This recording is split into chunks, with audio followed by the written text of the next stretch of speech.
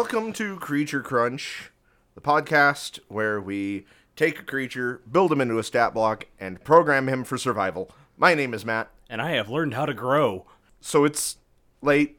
Yeah, I tried to die. So a couple, roughly a month and a week ago, I said when we were like, hey, I'm going to do Godzilla, I said, I do kind of wish that my episode would fall a little bit closer to my birthday.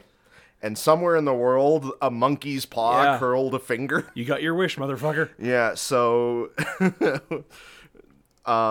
it's been a bit since we've even recorded. It really has been, yeah. But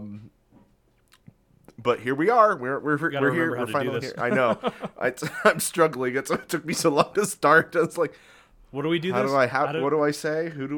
Okay, but so yeah. As we mentioned a long time ago, it feels like my birthday is just around the corner, and I figured I figured it'd be a little self-indulgent to classify it as a holiday and release a bonus episode. So instead, I just decided to dedicate the whole month to me by. Yeah, that's much better. But yeah, I decided to go ahead and do the first Godzilla movie I ever owned, which was Godzilla vs. Megalon, which. And for reasons, I'm actually not alone. A lot of 80s and 90s kids, Godzilla fans, this was a big first for them. Yeah. So this movie released in Japan in 1973. It had actually been in U.S. It actually got a U.S. theatrical release in 76, so 3 years later. I either forgot or didn't know that it actually had a theatrical release here in the States. Kind of surprising to think about. It's insane when to think about, especially when you realize what this movie is and what it represents for Godzilla. Mm-hmm. It was also the first Godzilla movie to receive an American primetime network television premiere. Nice. But it was cut down at the time to fit a 1 hour block. Plus, with room for commercials and skits involving John Belushi in a Godzilla suit. Wow. So, I mean, there is a lot of stuff you can cut out of this movie, so I could see where they would be able to do that. But, I mean, they cut it down to like 48 minutes. Yeah. Also, interestingly enough, the movie underperformed in Japan. Really? It bombed in Japan hard.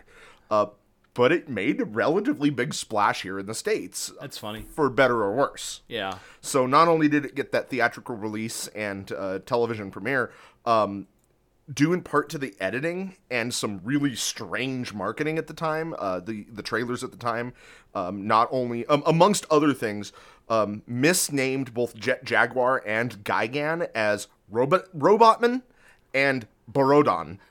Or Borodon, probably. American is probably Borodan. But anyway, yeah. And it was also because, like, there's a lot of conflicting information on this movie. Mm-hmm. One source told me that it had entered the public domain in the late 80s, which I thought was suspect because Toho owns the shit out of it. Yeah. And also, that's not how public domain works. You can't, as far as I'm aware, you can't get a single movie of a property can't become... whatever. But anyway. There's so much of that I don't understand. It's just like how the Sherlock Holmes thing is, he's now in public domain, but he's been in public domain for a while, but now it's like the entire works are in public domain. It's very strange. Right. I don't understand how it works. But this movie, it either entered public domain or people thought it did, or there was some sort of legal loophole that allowed American distributors to get a hold of it. Right. And as such, it ended up being the first Godzilla film to be picked up by MST3K. Yeah, I've seen that kind of it. And because of all of this, like I said, it was a pretty popular, relatively popular Godzilla movie in America, which says a lot about how Americans viewed Godzilla and other Japanese monster movies for a long time. I think that kind of stigma has changed over the years, especially with the new recently, MonsterVerse. Yeah. But you know, back then, growing up in the 90s and the early aughts, like, you always had the people parodying the pad dubbing and Austin Powers touched. Like, everybody's touched it. Everybody's hit that. This is the type of Godzilla film that they are referencing when they make those jokes. Well, and it like very much brings into focus like the Hanna-Barbera Godzilla, where it's like, okay, they can call on Godzilla because he's their friend and he'll just beat up a monster for him and stuff like that, because that's what happens here. Yeah, well, okay, I mean that's something as well, but this movie really brought it to light the camp of Godzilla. Because I mean, yes, the Showa era is a lot of camp. Yeah, there's a lot of camp in there. But the rest of the Godzilla series, there's a lot of serious stuff. Mm-hmm. And like the Heisei series is its own thing, but you know, and I'm admittedly most of the more serious Godzilla movies are more recent, or save for maybe the first couple. But whenever people think Godzilla and think that camp, because that they just can't separate the two, this is the type of movie that caused that. Yeah. So like I said, for better or worse, because it is goofy as shit, and on the outside as a film, it's bad. It's hilarious and bad. MST3K was right to pick it up, and like there's a lot to make fun of. That being said, I adore this movie. Oh yeah. There's a lot to love. They're not the human characters, but well, but it was directed by Jun Fukuda, who also directed 5 other Godzilla movies: Ebirah, Horror of the Deep, Son of Godzilla, Godzilla vs. Gigan, Godzilla vs. Mechagodzilla, which would come a couple films later, and then The Terror of Mechagodzilla, which was the last one before the reboot in 1985 or 1984. So he has some Godzilla camp chops. Mm-hmm. Although I would argue that Godzilla vs. Mechagodzilla and some of the more recent ones are a lot less camp. It's still there, but they're better. Yeah. And very, very enjoyable. Whereas like some of the older ones, Ebirah, Horror of the Deep, Son of Godzilla, Son for of Godzilla sure. is rough. Yeah, they're pretty campy. Yeah. And there's a lot of stock footage. But yeah, they filmed like 3 total movies and then just spread them out over like 6. Well, yeah, because there's a scene in this one where they use stock footage that they used in Godzilla vs. Gigan that was already stock footage from a different monster movie. I don't remember the title of it already, but like it's a scene where Megalon jumps behind some trees and is hiding from like the maser cannons. I guess if you look closely, it sure as hell ain't Megalon. It's like some furried creature. Oh. But it was also used in Godzilla vs. Gigan when Gigan did the same thing. Nice. Wonder if that's War of the was it War of the Gigantors? It started with G. I remember that. I didn't notate it, but anyway, neither here nor there. And we'll cover a little bit more when we get into it. I don't want to do the entire like info dump at the beginning here, but now this is where things get tricky. Okay. And I'm honestly not sure what to believe anymore. Oh no. Because I don't remember where I'd learned it. I was looking through some of my source books that I personally have, and I couldn't find the information. But I always believed that this movie was going to be a Jet Jaguar standalone movie. They were going to be making a giant robot, an Ultraman. Ultraman. They were going to make Toho wanted their own Ultraman. Yeah. And it was going to be Jet Jaguar versus Megalon, or That's something. What I always understood. And then they later decided that, you know, Jet Jaguar, this wouldn't have enough staying power to bring in audiences. We better throw Godzilla in. I have seen that information online when I was looking, but then I've also seen completely conflicting information that completely debunks it, saying, no, this is a fan theory. This is a popular belief. There's no evidence to say. IMDb even has one blurb that says this is a lie. This is not true. And then like 5 entries down, it straight up has that one in there. Yeah, I mean, well, IMDb's a glorified wiki, so. Right. But I tried my best to research into this to see which was true, and I couldn't come up with anything. Everything I turned up to was people either saying this is what happened, and other people saying nope, this isn't what happened. Yeah. So I'm not really sure what to believe. It sure feels that way because Godzilla is just kind of tacked on to this movie. He doesn't show up until the last third, essentially. Yeah. But at the same time, that's also kind of Godzilla. Yeah. And if you look at Toho's other films, they ain't shy about just throwing something at the wall to see what sticks. This is very true. So it's hard to say, but one thing that did get agreed upon was that Megalon himself was originally going to be in the movie All Monsters Attack, which is the notorious Godzilla movie that is not so great. Yeah, a lot of fans hate it, where all of everything that happens in it is an imagination. Yeah. But Megalon was going to be the antagonist in that movie, but he was cut in favor of Gabara. He was then redesigned and planned to be used in multiple other Godzilla projects that never really saw the light of day. Over and over again, until eventually he did make it into this film. As far as Jet Jaguar goes, Toho held a contest during the height of the Ultraman popularity back then to have fans submit designs for a robot that they could make, and an elementary school student made a design that he called the Red Arone that was submitted and chosen, and Toho redesigned his submission to be intentionally unattractive and obnoxious, and then changed the name to Jet Jaguar. Apparently the kid was actually sobbing when they showed him. He was so distraught that they had changed his design. Why'd they do that? I couldn't tell you. That's really messed up. I couldn't tell you. I mean I am not the most well-versed, and this might be a controversial statement. I love Godzilla. I do not think Toho is a good company. No. But anyway, so that's what we have. So that's some of the background in this movie. Chris, you said, so what did you end up watching? Did you watch the English dub? Yes. Okay. I watched it because recently Midnight Pulp put up a bunch of Godzilla movies for free to watch. So that is where I watched it. Okay. I'm pretty sure it's the same dub that you watched. Probably. I watched this on freaking YouTube. Oh, really? I didn't even realize it was on YouTube. No, it's free on YouTube with ads. Wow. Mm-hmm. And yes, it is dubbed. Although I did have to pull up the sub just in one point just to see what the hell was going on with something, and I'll get to that in a minute. But yeah, I watched the English dub because that's what I grew up with, and that's the experience that I wanted to relive and share. So, all right. So the movie opens up with a narration about a small island near the Aleutians in 1971 where, and I quote, the second underground nuclear test took place. I don't think that's true. It actually is. Really? Well, maybe not this specific, but America did do some underground nuclear testing in that area at that time. Okay. So that's relatively true. And the narration then says, this is what happened. And then there's just a bunch of explosions. In the first part of 1971, on a small island near the Aleutians, the second underground nuclear test took place. This is what happened.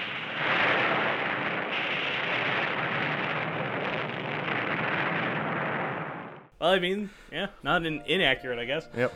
These explosions affected Monster Island in the South Pacific. I hate it when that happens. Yep. So I think it's worth mentioning that this... So for those uninitiated, the Godzilla mythos, as it were, it starts off as Godzilla big antagonist. Right. Second movie is a direct sequel. Then they go for a little while. And then and then those movies are largely unconnected. I mean, they are. It's understood that they're all kind of in the same universe because everybody at that point knows who Godzilla is and what he's about. But it's more like they're sequels to the first movie, right? Well, kind of. Like, there's some link going on. Like, for example, at the end of Godzilla Raids Again, which is the second one, they trap him in an iceberg. And at the beginning of Godzilla vs. Kong, which is the third one, or King Kong vs. Godzilla, technically, because Godzilla vs. King Kong is the newest one. Or Godzilla vs. Kong. Anyway, whatever. The third movie, King Kong vs. Godzilla, has Godzilla emerging from an iceberg. So there's a little bit of continuity there. None of the characters ever mention any of the other monsters from the other movies, other than Godzilla. But that's just kind of how they go for a while. Well, after a while, they decided that Godzilla, they started transitioning Godzilla from being the antagonist to the hero. Yeah. They redesigned his suit, they made him look real goofy and friendly and happy and more children-friendly, and he eventually became the hero of Earth. And that continuity went for a while, where they did the same thing, where it was kind of understood that this was all in the same universe and the same timeline, up until the end of Terror of Mechagodzilla. And then that's when they rebooted it for 1985. Or Return of Godzilla, whatever, you know what I mean. So at this point, Monster Island is a fully established thing. Yeah. And in the middle of the Showa series, like other Toho monsters that had encountered Godzilla, Rodan and Mothra and stuff, those were all pretty much known to humanity in the continuity of the world. So we get, they're on Monster Island. We get stock footage of Godzilla, Rodan, and Anguirus having a real bad time as everything is exploding. There are just so many explosions. This goes on for forever. And the explosion noises are not good. No. And then we get the title drop, the big title screen, and some swinging music begins to play. Yeah, this is very like late 60s, early 70s, especially like in the hair and the fashion and the music. Oh yeah. No, yeah. And by the way, what's the deal with this era of Japan putting their little boys in tiny pants? in the tiniest shorts possible? Yeah. It's a choice that I do not like. Yeah, our Kenny for this movie has just the tiniest shorts. It's the worst. Somewhere Dick Grayson is looking on and nodding in approval. But yeah, so some swinging music plays, still more explosion noises, and eventually we cut to small child, our Kenny for the evening, on a weird boat thing in the middle of the lake that I always dearly wanted as a kid. What the hell is this thing? I don't know. Like, when I was a kid, I always thought, because being a dumb kid, I'm a dumb adult, I was even dumber as a kid. I never really connected the dots in a lot of these movies, but I do remember for this movie going, okay, this is this is an inventor. He builds. Right. He's inventing. I always thought as a kid that this was one of his inventions that our Kenny for the evening was testing. But no, it's just like a weird little boat dolphin thing. Yeah, it's really weird. It's weird, but whatever. So our Kenny is his name is Rakuro, or as they call him in the English dub, Roxon. Yep. I don't know why they have the honorifics in this one in the English dub. Yeah, that really threw me. And it's also the wrong honorifics. Yeah. Because in the Japanese, he's Roku-chan. So I'm not really sure why they decided to do that, but they did. So they call him Roxon. Roxon. Yeah. I'm just going to call him Rakuro from here on forth. But he's at the lake relaxing with his older brother Goro and Goro's friend Hiroshi. Yeah. Rakuro is played by Hiroyuki Kawase, who was also the kid in the preceding Godzilla movie, Godzilla vs. Hedorah. Oh, so he's a two-time Kenny. He is. Goro is played by Katsuhiko Satsuki, who would go on to be in Terror of Mechagodzilla, Godzilla vs. Biollante, Godzilla vs. King Ghidorah, and even voiced a character in Star Wars Visions. Dang. Which has surprised me a little bit. Hiroshi is played by Yutaka Hayashi, who went on to be in such films as The Red Petal is Wet, Wet and Rope, Yummy in Neon Town, I Am Ready to Be Eaten, and Sexy Pudding, Almost Addictive. Oh dear. So that guy's had a career. Yeah. But so they're all enjoying on the lake, and then an earthquake happens. Mm-hmm. Goro and Hiroshi try to call him back, but they can't. So, hey, the rocket. Hey, the rocket. They get a rocket. Yeah, because lights happen in the water and a whirlpool forms, and they fire the rocket which has a line attached to it, and they reel a Rakuro in, and it seems like the lake is draining real fast, and forlorn music plays for the boat as it sinks, because they got Rakuro to the shore, and then the boat goes down, and we play the boat out. There's a big old crack at the bottom of the lake. And it is completely dried up. The lake drained, gone. Mm-hmm. And then, whimsical music plays while they drive home. And we learn through the radio and other narration that the nuclear tests that have been going on have been causing all kinds of earthquakes. And then Goro tells us about the fabled lost continents of Mu and Lemuria. Yep, This is presented by fact by this scientist man. Yeah. Which I thought was interesting, especially since he even does say that a lot of historians think they're just legends. Not him though. But not him. They're fact. He's an engineer. Fact. He knows. They get back to their lab, I guess, and we get some of that interesting like banter between characters that is meant to deliver exposition and information to the audience. Yeah. Hey, listen, it would be funny if the earthquakes destroyed your robot. Hilarious. But they go into the lab, and this fun house of a lab has been broken into. What the fuck is this place? It's a unique design, to say the least. Yeah. It's I love the exterior. I think it looks really, really cool. It definitely looks like that postmodern 70s era architecture. Yeah. But inside is there's fucking Pee-wee's Playhouse. My favorite decor of this building is the big cubes hanging from chains in the front door. Yes. It's great. It's so weird. And they become a plot device. Yeah. But yeah, the house was broken into, and they're attacked by a man who doesn't know how to gun. Not at all. He's holding a gun like you don't hold a gun, and he's using it as a like bludgeon. You hold a walkie-talkie. George Lucas would love this man. Yeah. And he attacks Goro and Rakuro. Rakuro makes a noise that sounds a little like Dad in the dub, and the subtitles deem it so, which brings up a lot of questions, because never else in the movie does he refer to Goro as Dad. Yeah. And in all sources, it says Goro is his brother. Yeah. So it confused me quite a bit, and I actually had to pull up the Japanese version just to see what he says. Uh-huh. He makes a noise. He just goes, or something like that. It just sounds like, duh. Yeah, it's weird, but the subtitle said it's Dad. It's not. But after this would-be robber knocks the two of them out, Hiroshi comes in and fights this man off and this man's accomplice. And no, wait, he gets his ass kicked. I'm sorry. He sure does. But he does tear off a weird red button from one of the guy's shirts. After the two men flee, and Hiroshi checks to see if Rakuro and Goro are okay, but then heads out and sees them speed off. He jumps into his lab to give chase. Goro checks out the lab, which has a decapitated robot in it. Yeah.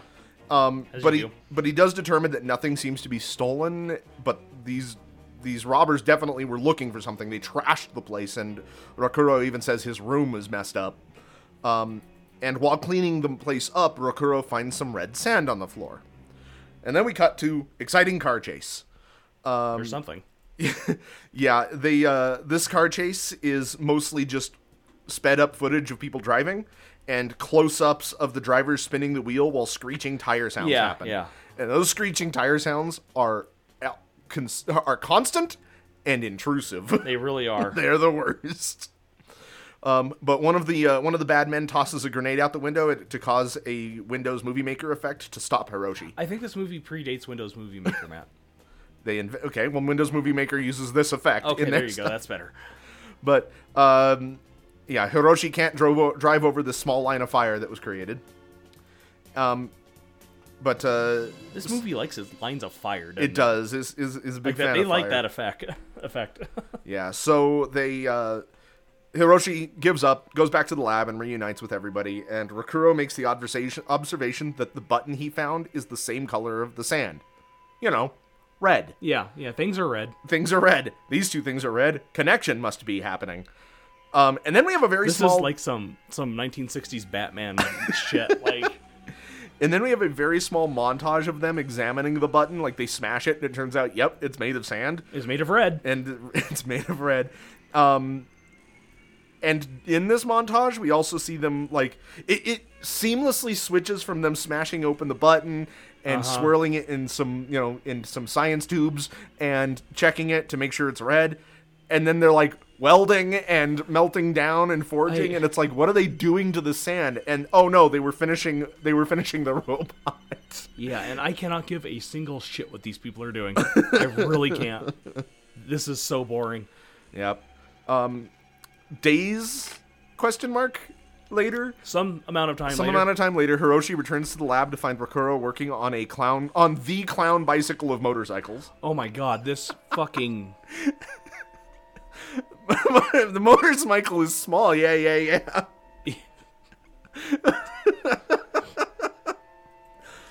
Yeah? It's a tiny bike. It's a teeny tiny bike. Yeah, Hiroshi is apparently working on this motorcycle because this kid really aspires after his older brother to be an engineer of some sort. Something.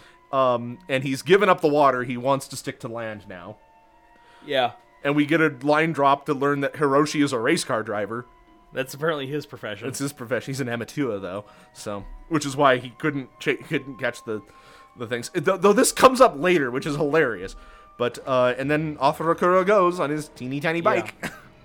Yeah. Inside, Hiroshi tells Goro that they've been checking out the sand and that it's from a strata 30 miles below the seabed, or also Easter Island. One of those two. Yep. So, I guess Hiroshi is also a geologist? Or he knows a geologist? Not pictured in this movie, but... Like, it is... These characters are so tangentially related to what is going on in this movie. It's just... Man. Yep. And Goro, who is well-versed in the legends of Mu and Lemuria, has no idea what Easter Island is. So we have to get that little bit of a drop. Right. Of misinformation also. Yeah. And Goro is very troubled by this information. Yeah, he does not like Easter Island and knowing what it is. But that's okay. He finished the robot. Yay! Yeah. And then we learn that, the villains didn't actually steal anything. They planted a bug, which is why they tore up the place. Yeah. Well, they had to make it look like it got tossed. I guess. Like, it was a double blind. Ooh. They're sneaky. But yeah, Goro finished the robot and just kind of apropos nothing names him Jet Jaguar. Presumably after a lost loved one. after their father. Jet Jaguar. Mr. Jaguar. Mr. Jet. So we get a look. And I have to say, they are very insistent on pronouncing it Jaguar throughout the entire movie. So I've always pronounced him Jet Jaguar because of this, and I remember you've corrected me a couple times. Like, no, it's Jet Jaguar. And I'm like... No, it's not. I know, it's Jet Jaguar. I don't know what you're talking about. It should be Jet Jaguar, but... I'll call him Jet Jaguar. Jet Jaguar, eh? Not bad.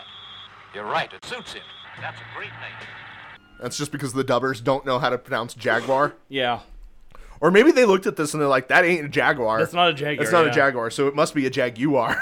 It looks more like a car than a cat, so... So, I wanted to do this. You may have noticed that I've put the pictures of monsters in here. I want to start doing this going forward. Let's talk a little bit about Jet Jaguar's design. If we must. When they said that they made design Jet Jaguar unattractive and intrusive, they weren't kidding. No. This is the GoBots version of Ultraman. Yeah. I guess the original design was like a sleek, all-white design. So they added the red, blue, and yellow coloring to him to make him look like this. They have to give him like a cutoff tee, though? Like, he's got some midriff going on there. Oh, God. If you look at that as shirt, then he's not wearing pants. No, he's not. Or maybe he's just wearing spandex under. He's wearing like a unitard. A half unitard. A cutoff t-shirt with the sleeves, elbow pads, knee pads, and knee-high boots. Yeah. It's not a good look. And then, of course, not pictured here, he's got like this... And a shit-eating grin. He's got this, like, angular head. And we find out in the movie that little antenna kind of sprout from that. Yeah, they sure do. Receivers or something. But, I mean, for the most part, other than all that, he's just a dude. This is just a man. This is just like, remember when Elon Musk said he was going to have a robot? And he just got a dude dressed up in, like, tinfoil out on stage. He's like, this is what our robot looks like. And the guy did a robot dance. That's Jet Jaguar, basically. Except I think I respect Jet Jaguar a bit more. Oh, absolutely. Jet Jaguar is an icon. Excuse me, Jet Jaguar. See, now you got me corrected. Now I've got to go back. Do it. So anyway, the villains over here that the robot's done, and they're testing it out. So they immediately abduct Rokuro off of his tiny bike. Yep. And we bid farewell to Tiny Bike. We also learn that Jet Jaguar's eyes are TV cameras, and also it has automatic evasion devices, so it'll always get out of your way.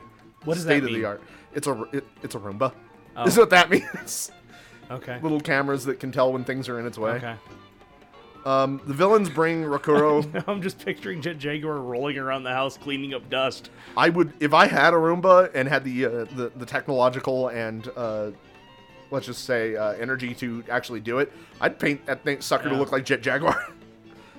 But the villains bring Rakuro back home to trick Goro into letting them inside. Then they just fucking shoot Rakuro. They really do. They open the door and they just fucking shoot him. Yeah.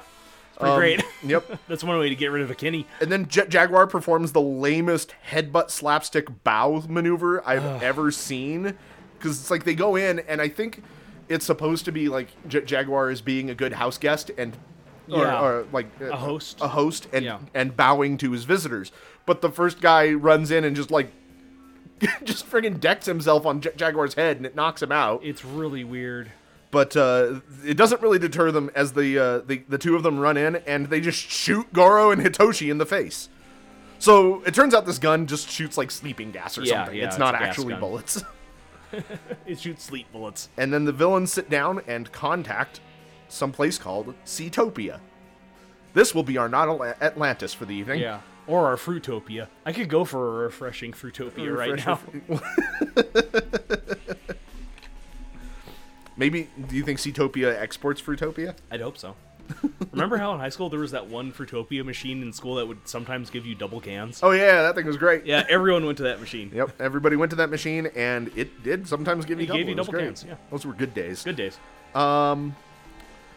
So we then cut to Seatopia. And so Seatopia has some fashions going on. They are serving some looks in this place. Oh my gosh. So Seatopia itself, it consists of some weird and very boring sets of just underground caves, and also a map painting of a weird landscape. And lots of togas. So leader guy has a lot of body hair. Oh my god, yes, this guy is her sweet. This guy has a lot of body hair, and he wears a toga. Uh-huh. There are a bunch of women in, the best I can describe is KKK clear plastic raincoats. I do not understand what these people are wearing. Yeah, and they're wearing like bikinis or just their underwear underneath. Uh-huh. They're dancing around him. And then there's a bunch of other dudes in togas and turbans who are praying to a really bad Easter Island replica statue. Yeah, it's a knockoff Moe statue. Uh-huh. And then there's a pair of very disinterested-looking priestesses standing guards at the sides. So the leader of Seatopia, who is not name dropped in the movie, does have a credited name of Emperor Antonio of Seatopia. Oh, good. Okay. So it turns out that Seatopia is an underwater country. The water is not shown. The water is not shown. Water did not show up to set this day. But it's an underwater country that's been partially destroyed by the nuclear tests, and Emperor Antonio's plan is to unleash Megalon to the surface and have Jaguar guide him to wreak havoc. He gives a rousing speech and implores Megalon to do just that. This is so fucking funny because he's just like, "Come on, Megalon, get out of bed. Come on, big guy, you can do it." he's the come on, Megalon. Gotta wake Megalon up from his slumber. Yeah. And Megalon does. He wakes up and begins twirling up to the surface. Yeah, he motivates himself somehow. I don't know what you call his method of locomotion, but he's moving. He's moving. He's going places. And then we fade to Rakuro and Goro tied up in some sort of like cargo container that seems to be on the move. Turns out that the agents, these two Seatopian agents, have paid a couple of delivery drivers 100,000 yen to dump the cargo container into the crack at the dried up lake. Yeah. Presumably down to Seatopia. Yeah. And in these scenes, yes, these truck drivers have full Playboy pinups plastered on the back window. Yeah.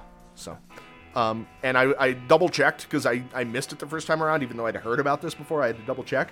The pinups change between scenes. Oh, nice. Okay. I got bored of the old ones and had to put new ones. So, one of them gets a lot more PG. I don't know why, because the other one does not. But these scenes were definitely some of the ones that were cut from the. Oh, I imagine so. Yes. Is this the only Godzilla movie to feature full frontal nudity? It might be. As far as I'm aware, unless there's more nudie mags hidden in one of the other ones that I'm unaware of. So, yep, Godzilla vs. Megalon. That's where you can see nips. If you really want to. You want to see some 1970s nips. There you go. The Sutopian agents hijack Jet Jaguar and send him away into the sky. And while one of them is with the truck drivers, the other agent monologues at Hiroshi, who's kind of still tied up at the lab. I'm not really sure why. I don't know why they kept so he can escape later. Yeah. Apparently, we learned that Seatopia was swallowed up by the Earth/sea millions of years ago in an earthquake, and the Seatopians somehow managed to create their own oxygen supply, and then eventually their own sun. I imagine it was kind of a bummer for them being underwater until they could do that. Yeah, because it is implied that they learned how to do that over time. Yeah. I hope they learned quick. I mean, they had to have. They're there. Yeah. So yeah, I want to know how they did this and what that even means. Like, what does it mean to create your own sun? What does that do to the Earth? Nothing good, I imagine.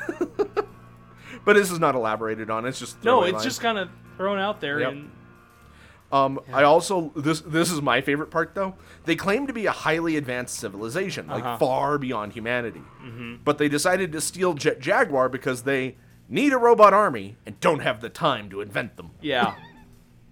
Which is incredible. They're an advanced society, but also a lazy one. Yeah. After this monologue is done, Hiroshi very easily breaks out of the chair he was tied to and fights the agent into submission. It ain't no thing. And then Hiroshi leaves quickly to try to intercept the truck. Meanwhile, the agent gets up and contacts his friend to inform him how much he fucked up. It's like, he got away. Also, he knows our entire plan. Because I told him. Whoopsie-doo. I shouldn't have done that, but I did anyway. Yeah, we probably should have sent him with you.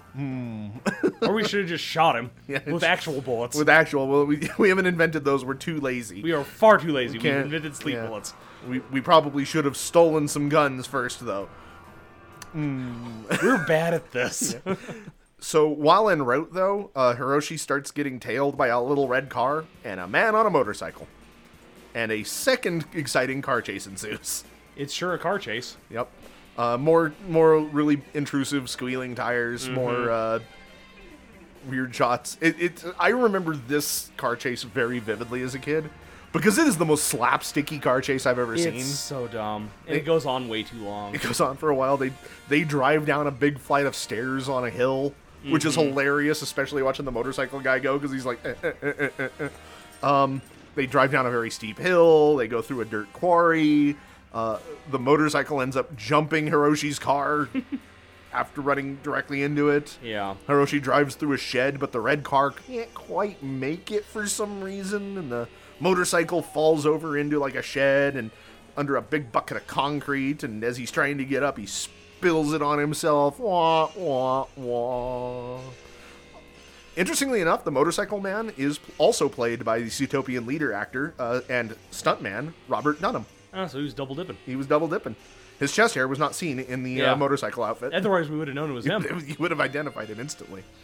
So then we cut to Megalon finally arriving on the surface of this dried-up lake. Mm-hmm. And let's talk about Megalon's design. I like this big bug man. It's a good design. There's a reason, like, Megalon is one of the many one-off monsters in Godzilla movies, and in all honesty, a relatively easily forgotten one. Yeah. But it's a good design, and he shows up in all Godzilla property, like, games and stuff. Especially the games. It's pretty much just the games and stuff. But he's got a really cool design. Sticking with, if Jet Jaguar is Ultraman, this is a very Ultraman villain-looking design. Sure. Which lends credence to the idea that this was supposed to be a Jet Jaguar movie. Right. But yeah, he's clearly based off of, or at least inspired by, a Japanese rhinoceros beetle. Yeah. Because he's got that big, like, crest on his head. He's got big old antenna, big old bug eyes. He's got like beetle wings kind of in the back, or beetle shell anyway. Yeah, he's got wings. He's got an iridescent shell with wings underneath. But the most noticeable thing are his big old arms. They're like these weird wedge spade-shaped things that when he puts them together, they form a drill. Yeah. So no, he's got a unique design. He's definitely in what I would consider, when you think of giant monsters from Godzilla, Megalon is a good design to think of. So he shows up, and Jet Jaguar flies around and begins luring Megalon towards Tokyo. Because, they're mad at the surface world for nuclear testing. Better attack Japan. Yeah. That's saying there's some statements that could be made about that. I just think Seatopia has no idea about Earth nations. Yeah, this was just the first one they saw. Yeah, they're like, Tokyo. Everybody around here keeps talking about Tokyo. We're going to attack Tokyo. We cut back to the drivers who are listening to the radio, which informs them that a new monster has emerged from the lake. So again, this is not an unusual occurrence. Right. And has already destroyed many buildings, which was not pictured. No. He just kind of got up and walked away. Figured you'd want to show that in the Godzilla movie. We didn't get to see this. The truckers hear this, that he's coming out of the lake they're driving to, so they're like, instead, let's just dump the crate over the dam since the lake is dangerous. Mm-hmm. Which is an interesting leap in logic. Like, they're being paid to drop this container. Like, I love getting into these truck drivers' heads. They're being paid a decent sum of money to deliver this crate to a lake and dump it into a crack in the lake. Right. They don't know why. They even ask the guy. They're like, why are we doing this? He's like, you're not being paid to ask questions. Okay, we'll just keep doing this. And then like, okay, well, that's too dangerous. Why don't we just dump it over the dam? We'll dump it into this other place in a body of water instead. There's actually water there. It's a bonus. So that's hilarious to me. But the guy, they're like, when they make that decision, the guy pulls a gun on him. And then we get a weird cut to the military mobilizing and people evacuating. This is all stock footage. Oh, yeah. I imagine this has been used a few times. Yep. And then we cut back to the truck and replay the last 5 seconds of what happened. As if nothing had... Like, it was just such a weird cut. So, nothing changed. Yeah, and then these two truck drivers easily outsmart and overpower the agent and throw him out the truck and down a mountain. Uh-huh. And he makes a real good sound as he flies out. That's the sound a man makes when he falls down a mountain. That's what that is.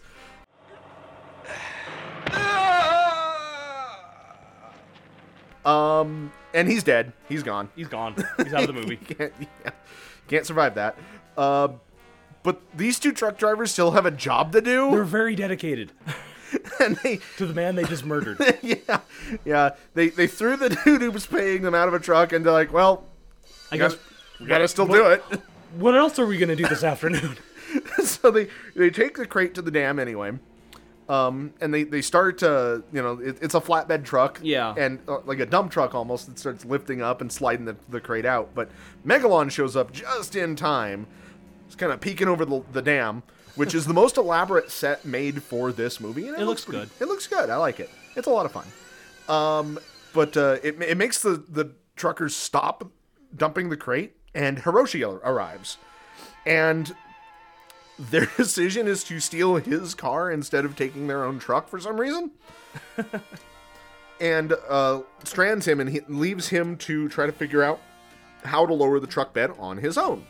Meanwhile, Megalon crashes through the dam, and the crate ends up falling, and Megalon just kind of bats it away, and it sails over a nearby hill where it lands and safely deposits Rakuro and Goro on the ground.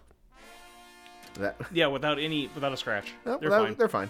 So, Hiroshi reunites with them, gets them awake, and Rakuro has the idea to send Jet Jaguar to go get Godzilla. And it's okay because Goro built a secondary transmitter just in case his main computer failed, but it only operates on D&D logic in line of sight.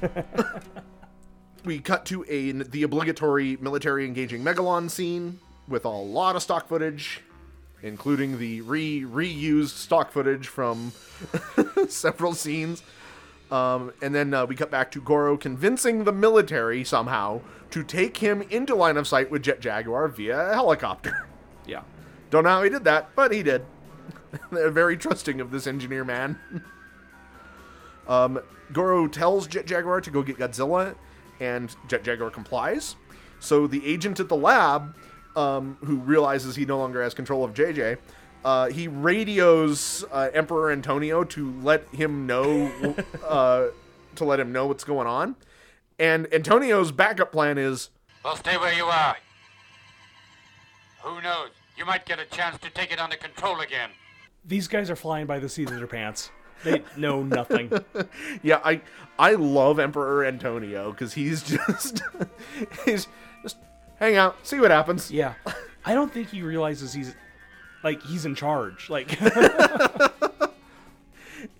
he has no idea what's going on. He had no plan. He's like, I didn't even think I'd get this far. Yeah, like, yeah. He's just when the shit hits the wall, he's just like kind of shrugs his shoulders and like, well, let's just play this out. let's just see. You know, you never know. This could play in our favor. Yep. And then he commands the suit next to him to contact the Star Hunter Universe M to request Gigan's help. Fucking what?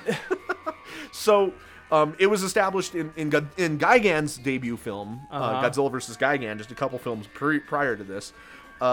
It was established that that's where Gigan is from, is Star Hunter Universe M. It's a universe of cockroaches. Great place. So that it was previously established. How Seatopia knows about this and knows where they are and has like their pen pals or something with them, I don't know. But and then Zootopia also apparently has agents on Easter Island. Yeah, well, you're never gonna hear from them again. Yeah, no, that's the last we hear of that. Like you get that scene and it's like, oh, what are they gonna do? Nothing. So we cut back to Megalon, who is throwing an absolute fit without having his guide. Just huge temper tantrum, throwing himself everywhere, all but rolling around on the floor, and it's very hilarious. So we see Jet Jaguar arriving to Godzilla and communicating with him. Telling him, to go help follow him to Japan. And then we get some stock footage of Godzilla jumping down into the ocean. And let's talk a little bit about Godzilla's design here. If we must. So, I mean, it's not the worst Godzilla design. It's not my favorite, but I just don't care for how soft he looks in this era. Yeah. So this suit specifically was built in a week, and it is the fastest Godzilla suit they've ever built. Mm-hmm. So considering that, it doesn't look bad for that, but yeah, he does look very soft because through the majority of the Showa era, from the 1960s through the 1980s, right? They made him, they were targeting him more towards kids. They were making him more friendly looking. So they increased the size of his head. They rounded his head. They rounded all of his edges. Mm-hmm. They started making the suits a lot less bulky so that the stunt actors and suit actors inside could maneuver a little bit and actually, emote and act and stuff. And you get a lot of that going here. Yeah. But one of the more noticeable things, and the thing that I can't stand about this, is because of the rush job, they weren't really able to do his eyes justice. Like, he can't blink, he can't move his eyes or anything. He's very, facial paralyzed. Yeah. And his eyes are, big, brown, and have weird circular patterns in them. Mm-hmm. And I do not like it. Mm-hmm. I just don't care for that. But otherwise, I mean, it's Godzilla. So, Hiroshi and Rakuro stop by at a model shop, and they take a model plane. This was weird. Yeah, for reasons that are yet unclear. Mm-hmm. They make their way back to the lab, where they smash the model plane into the agent's face and try to take him out. That was the whole plan there. Just drive this little, remote control plane directly into his face.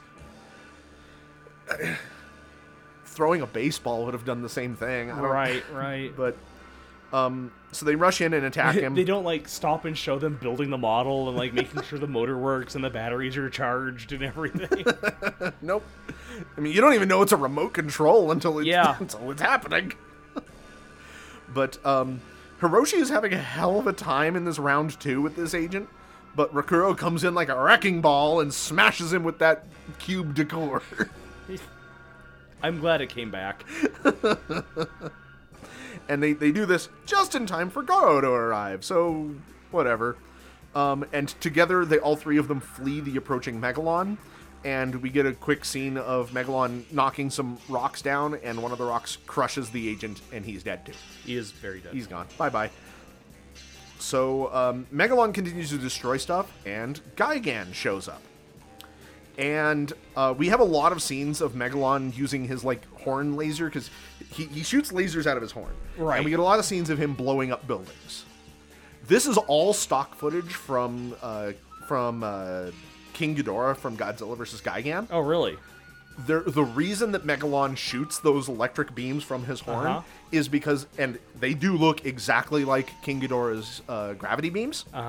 The reason they did that is so that they could use this stock footage. Oh, Jesus. Wow. Yeah. It was very intentional. That's pretty bad. Hey, in budget cuts, I guess. There gets to be a point where it's just like, why bother? Because, like, I have to speak because this movie was targeted towards kids. Yeah. I was the target audience when I saw this movie. Guess what didn't bother me? Yeah, like, I mean, yeah. I ate this shit up. I didn't even realize what stock footage was until much later in my life. And then even still, it took me a lot longer than that to even identify the stock footage after rewatching some of this. So yeah.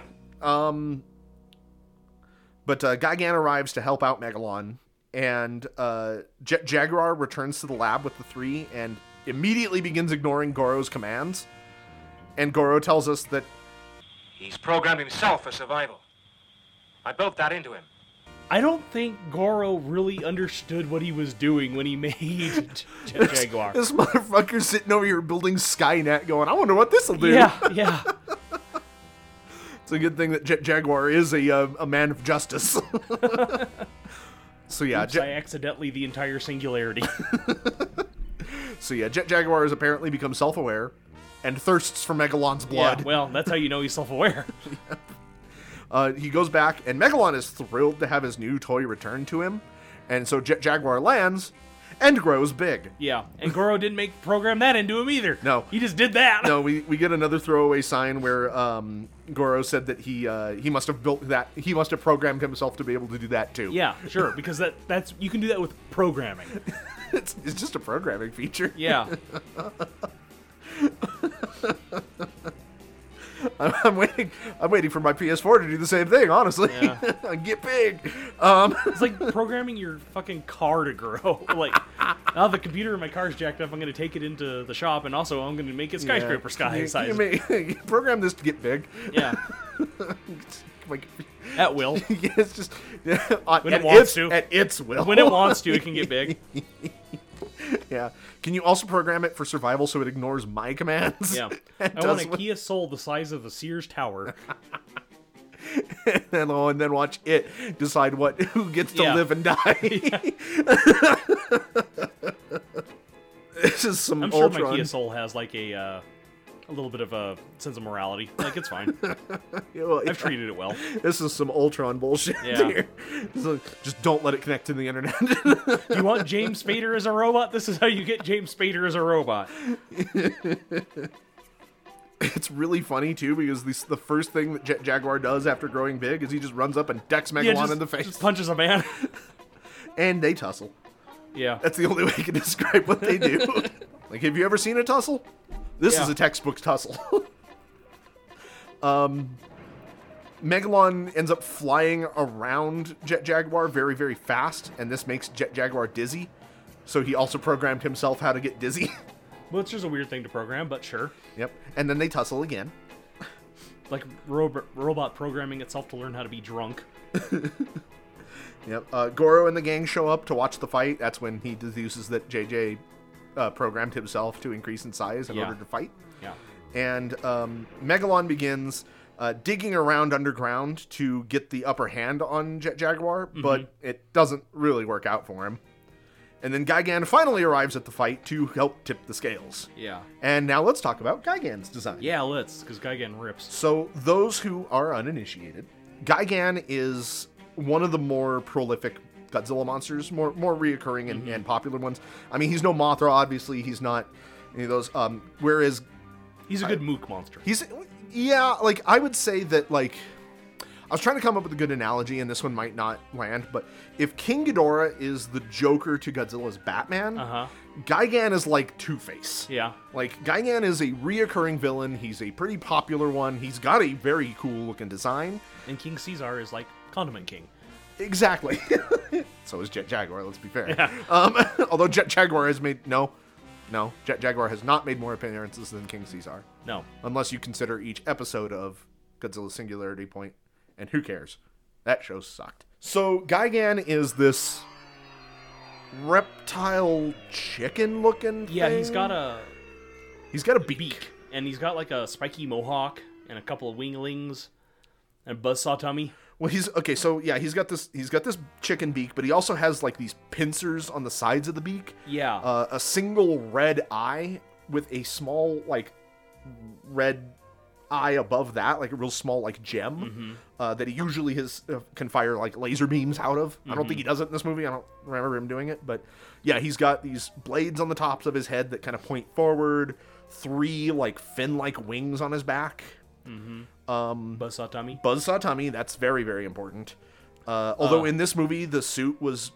Because this is not the same suit that was used in Godzilla vs. Gigan. Really? They redesigned it, and this one, the buzzsaw tummy cannot move. Oh, that's unfortunate. It's just a fixed thing. Whereas in the previous one, it did actually move, because canonically, Gigan can buzzsaw with it. He's got scythe arms. Like little hook arms. Yeah, little hook arms. Pretty much scythe feet, too, like little hook feet. And that's pretty much it. Like, he's kind of a rad, very unique design. Like, it's weird, but he's got a very, like, D&D monster design. Very much so, very much so. I mean, like, I can see this guy scuttling along in the Underdark. The suit acting for all of the monsters in this film were done by stuntmen who don't have any other credited roles that I could find. That is except for our man Gigan here. Okay. Who was acted by Kenpachiro Satsuma, who you may recognize as also the suit actor for pretty much the entirety of the Heisei-era Godzilla, starting with the Return of Godzilla. I named our Godzilla stat block after Kenpachiro here. Okay. So that's him in that chicken space lizard thing. So Jet Jaguar tries to flee, but Megalon shoots him out of the sky and then laughs at him.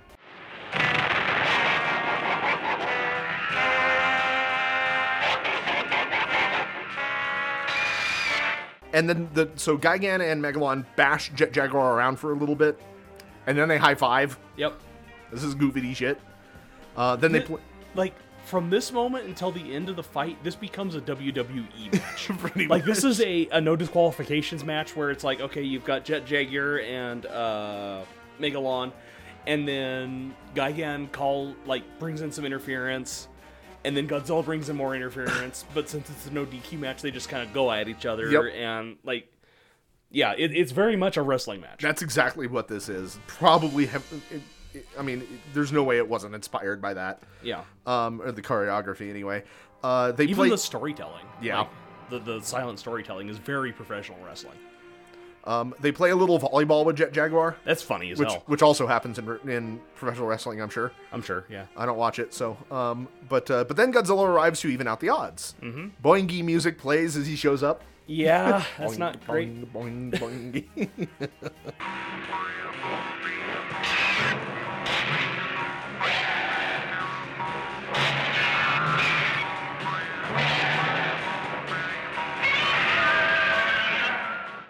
This is how you know this is goofy Godzilla. Yep.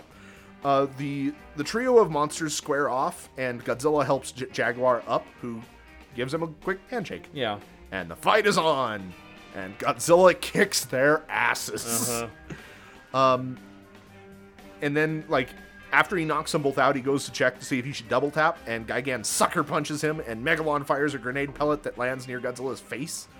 Jet Jaguar crawls over and grabs it and tosses it back at Megalon, and it's very funny. Yeah. Megalon tried to bring in a foreign object into the match, and Jet Jaguar turned it against him. Well, this is more of an actual a war movie kind of style. I'm gonna take this grenade and throw it back at the enemy. Gigan takes to the air and buzzsaws Godzilla's shoulder, and there's a lot more blood than I remember. Yeah, that was shocking. Just a huge spray of Godzilla blood. Then Gigan repeats this over and over again, doing loop-de-loops at Godzilla's head and shoulders. Just over and over and over again. Less blood on all the subsequent hits. And I'm pretty sure this segment is also stock footage. I would believe it. Meanwhile, Jet Jaguar is beating the snot out of Megalon. And Godzilla finally knocks Gigan down and goes all Ralphie on him from Christmas Story. He just sits on him and just pummels his face. Suddenly, Gigan and Megalon just kind of disappear, and Jet Jaguar and Godzilla start looking for them. Then Gigan hits Godzilla in the back of the head with another buzzsaw flying attack, and it's also very funny. Mm-hmm. Megalon strikes out from below underground and takes out Jet Jaguar, and they end up switching fighting partners. We get to watch Godzilla and Megalon fight, and then when Godzilla finally wins, we cut over to Jet Jaguar, who's just sitting on the ground and getting kicked in the face by Gigan. And again, really funny. Yeah. Godzilla moves to help, but Gigan then moves and holds his hook hands at Jet Jaguar's throat, like hold them hostage. But oops, Gigan forgot that Godzilla can shoot, and he shoots the hostage taker with his ray. But so using this distraction, Megalon sets the ground around Gigan and Godzilla on fire, and then Gigan just kind of flies away and escapes. Megalon continues to shoot his little fire pellets. They're called napalm grenades in all the sources. And he keeps doing this until both Jet Jaguar and Godzilla are completely surrounded by fire. There's some strange editing going on in this scene. Yeah. But finally, Godzilla jumps on Jet Jaguar's back, and the two fly to safety. This is very fucking silly. When they land, Godzilla lights the two monsters up with his breath, and we cut briefly to Seatopia, where Emperor Antonio's pretty much ready to throw in the towel. Yeah, he's ready to quit at this point. It's cut back. This is not getting better for us. He's just like, prepare to seal the entrance to Seatopia. We're pulling out. I'm not even sure where we got a Megalon, but we're leaving him up there. Gigan tries to flee. He's done with this, but Jet Jaguar knocks him down while Godzilla just wrecks Megalon's shit. Megalon tries to fire one of his napalm pellets up at Godzilla, but it literally just falls directly back down into his mouth. It's also very funny. Jet Jaguar brings Gigan over and then breaks his freaking arm. This is another, this wrestling thing. It's like, pow, just the arm snap back, and it's like, yep. And then he tosses him into the air where Godzilla, kind of skeet shoots him with his breath. Also a wrestling maneuver. And then Gigan is officially out. He's like, peace, and he flees. This is the last we would see Gigan in the Showa series of Godzilla films. But he would later return in the Zone Fighter series with Godzilla, where he would officially be killed. Fucking put a bullet in him. Yeah, that's where Gigan's Showa era officially ends, is in the Zone Fighter series. Godzilla was in 5 episodes of that. They used the same suit, but they were able to finish it, so the eyes blinked and stuff. That's good. And it was filmed very shortly after the filming of this movie. But probably that same afternoon. So Jet Jaguar and Godzilla move to attack Megalon again. Jet Jaguar picks him up and holds him at bay, and Godzilla backs way up. And then the scene happens. Yeah. This is some goofy bullshit here. Yeah, so this is probably one of the more infamous scenes, especially for Godzilla fans. Very mimetic, yeah. Yeah, I even have a shirt that's incredible. I love it. Where Godzilla just kind of starts running and then does what looks like it's going to be a drop kick. But his tail is dragging on the ground, and he just keeps going. Yeah. He's going and going and going and going, and he slides on his tail until he just hits Megalon. And he backs up, and he does it again. How did they decide that this is what Godzilla should do? Is slide on his tail? I can see if he was backing up for a shoulder charge or something like that, or a drop kick, or. Well, see, that's all. Even after I watched this scene as a kid, and in the interim between then and growing up, I always thought that must have been what they were trying to do, was do a drop kick, and they just extended it too long. But then you watch it, no, that is definitely not what they're doing. Yeah, they intended to have him just slide on his tail like it's made of roller skates. It was skates on it. He's got a skateboard strapped to his ass or something. Yeah. It's real good. It's real good. But and then we get a classic monster fight tail slam where Godzilla grabs Megalon by the tail and just starts slamming him up and down. And at this point, Megalon has had enough. He's ready to go home. So he flies back down to Seatopia, and as soon as he's in there, Antonio blows up the lake bed and buries Seatopia once again. He's like, "Yep, this was a bad idea. This is this did not go my way." He doesn't seem. It's funny too because he's not like particularly upset about it either. He's just like, "Well, we tried. Come on back. We did the best we could, and in God's eyes, that's all that matters." Bring our giant beetle thing back here, and bring our giant, bring our Megalon home. So that happens. We gotta put him back to bed, and we have to shout at him to go to bed, just like we had to shout at him to get up. Megalon, take a nap. Yeah, take a nap. Megalon, go to sleep. Jet Jaguar and Godzilla exchange pleasantries and shake hands. It's actually some really bad noises. Yeah, it's not great. Godzilla makes some bad noises.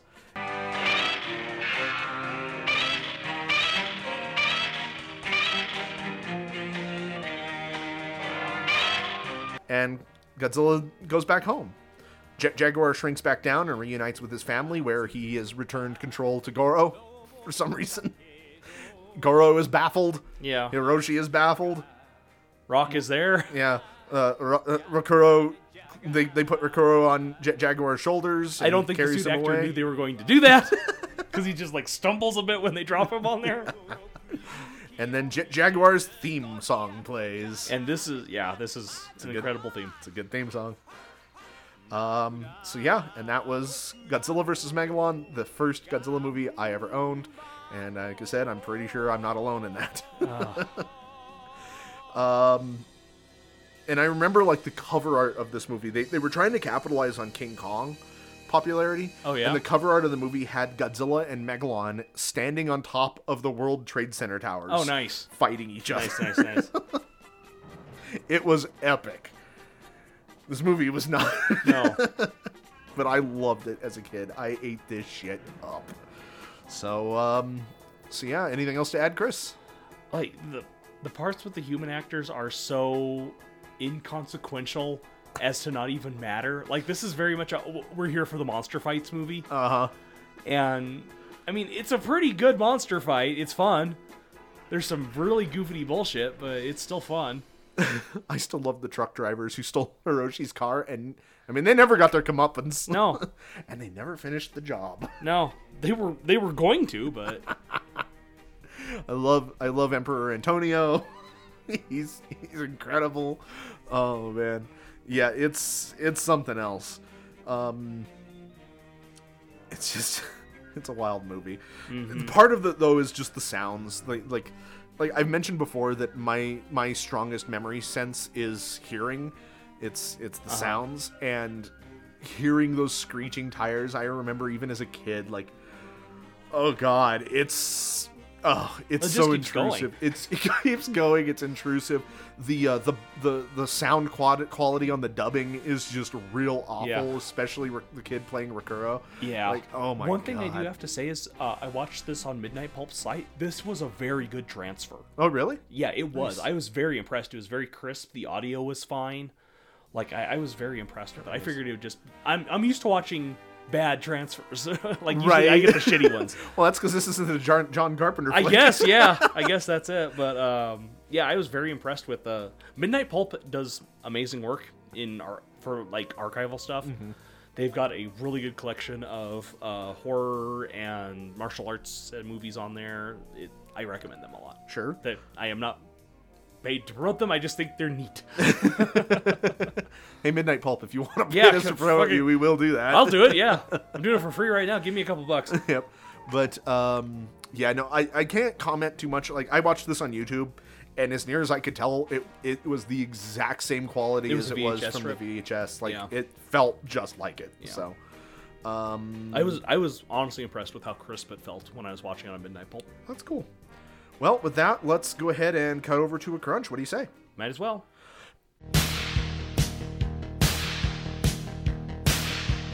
Domo arigato, Mr. Roboto. Domo. Domo. Domo arigato.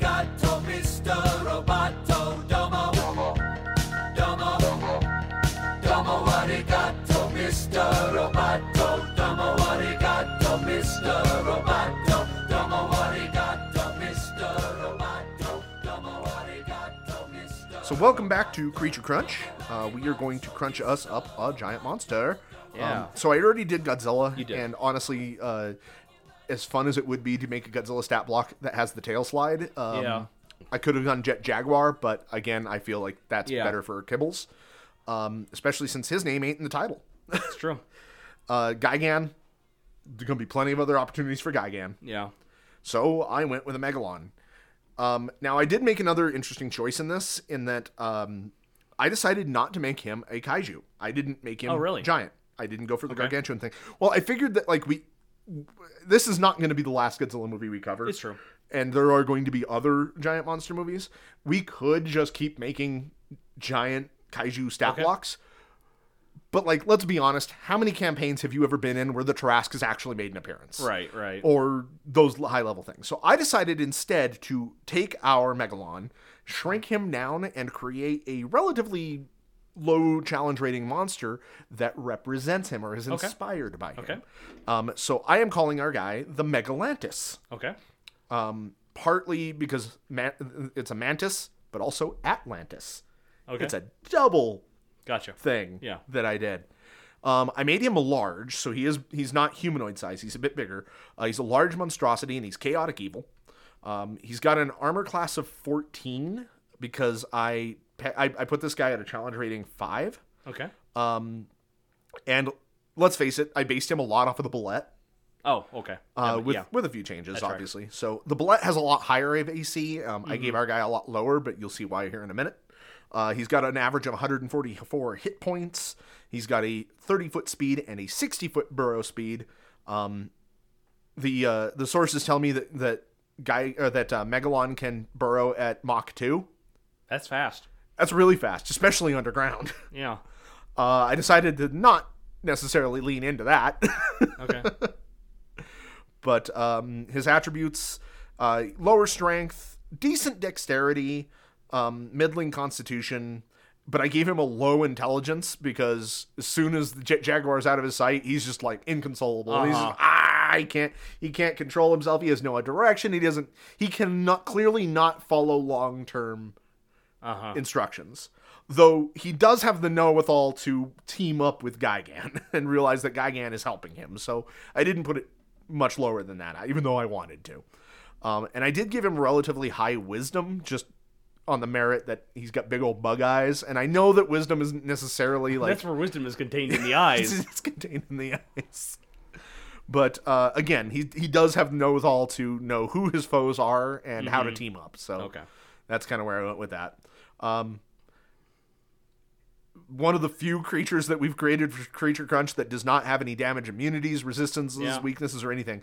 He just has passive perception of 13 and speaks no languages. Okay. That's it. He's also only got one trait, which is a standing leap, where his long jump is 30 feet and his high jump is 15 feet with or without a running start, which is just like the Bulette. Okay. And at this point, I was like, oh crap, I'm just making the Bulette, but shit. Mm-hmm. So I may have gone overboard here, but that I tried to make up for it in the actions. Okay.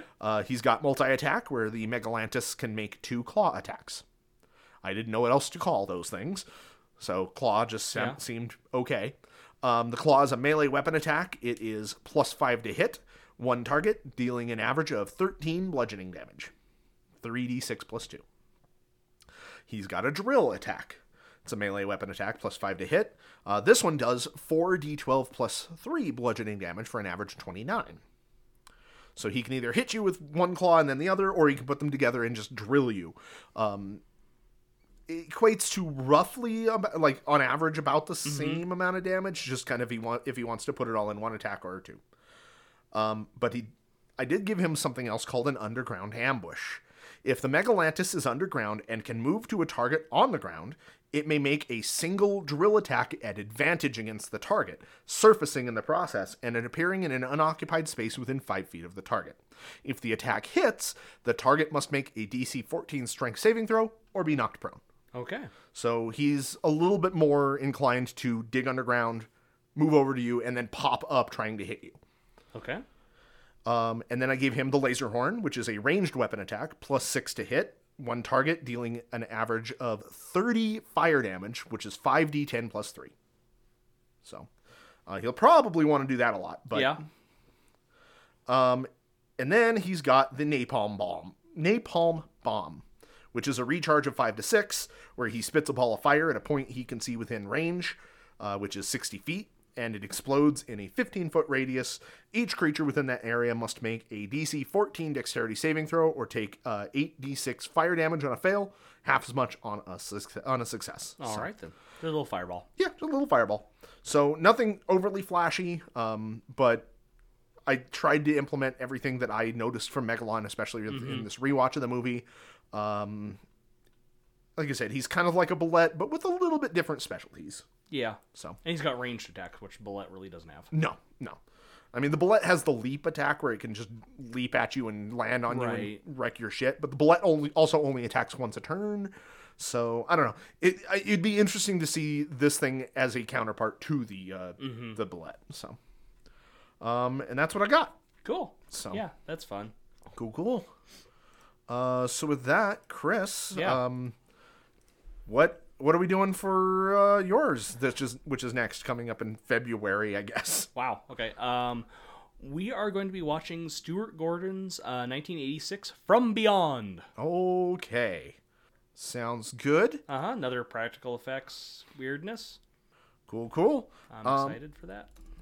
I'm always excited for him. Well, sweet. With that, thank you so much for listening. We really appreciate it. I know it's been a bit. Sorry about that. If you did enjoy the bonus episode that I released last week, last 2 weeks ago, which was the Killer Clowns from Outer Space Kibbles. It was one of our better ones, I thought. It was fun. I enjoyed that one a lot. Yeah, if you enjoyed that, please do consider supporting us on Patreon. It's only $5 a month. I mean, you get a huge amount of nonsense D&D content, including the ability to play like the Predator or be the Ghost Rider or have your players punch John Voight in the face. Like there's a lot there. And it also helps support us keeping this going. I mean, we're doing this mostly for us. We're really enjoying it, but it definitely helps. If you don't want to swing for that $5 and still want to support us, $1 a month gets you the Fur Buddy level. Right now, just a tip jar. We'd really appreciate that. Maybe do something in the future. I don't know. For just $1 a month, you can keep us from, I don't know. You can help me mitigate some of the myriad of technical difficulties that I'm having and continue to have. As everything explodes around you. Everything is exploding. My external hard drive. I've already lost 2 cords from our recording equipment. My laptop stopped wanting to record a couple times, especially during this episode. So yeah, that would help out a lot. We'd really appreciate it. If not, tell your friends, rate us, review us, whatever. Reach out if you want. We'd really appreciate hearing from you. I think I'm just rambling at this point. You can catch our socials in the description, as well as links to the stat blocks. As long as it's still going, like who fuck knows. Yep. And Chris, can we find you anywhere on the internet? I am still technically available on Twitter at the Library C. That's CEE. Same place on like Tumblr, but like I am not super active on social medias at the moment. Yep, and that's kind of where I'm at too. I'm not super active, although I have been doing a lot of streaming, and I've been posting those, streaming with friends and family over the weeks, playing Deep Rock Galactic and more recently Grounded for the first time. But you can find me on Twitter. I am, of course, at Danny_Hamsteak, and I'm on Tumblr at The Best Disguise, though I'm probably going to be changing that to Danny Hamsteak here pretty soon. There you go. Yeah, not much more to be said about that. Thank you so much for listening, and we will catch you in 2 weeks. Whoop, whoop.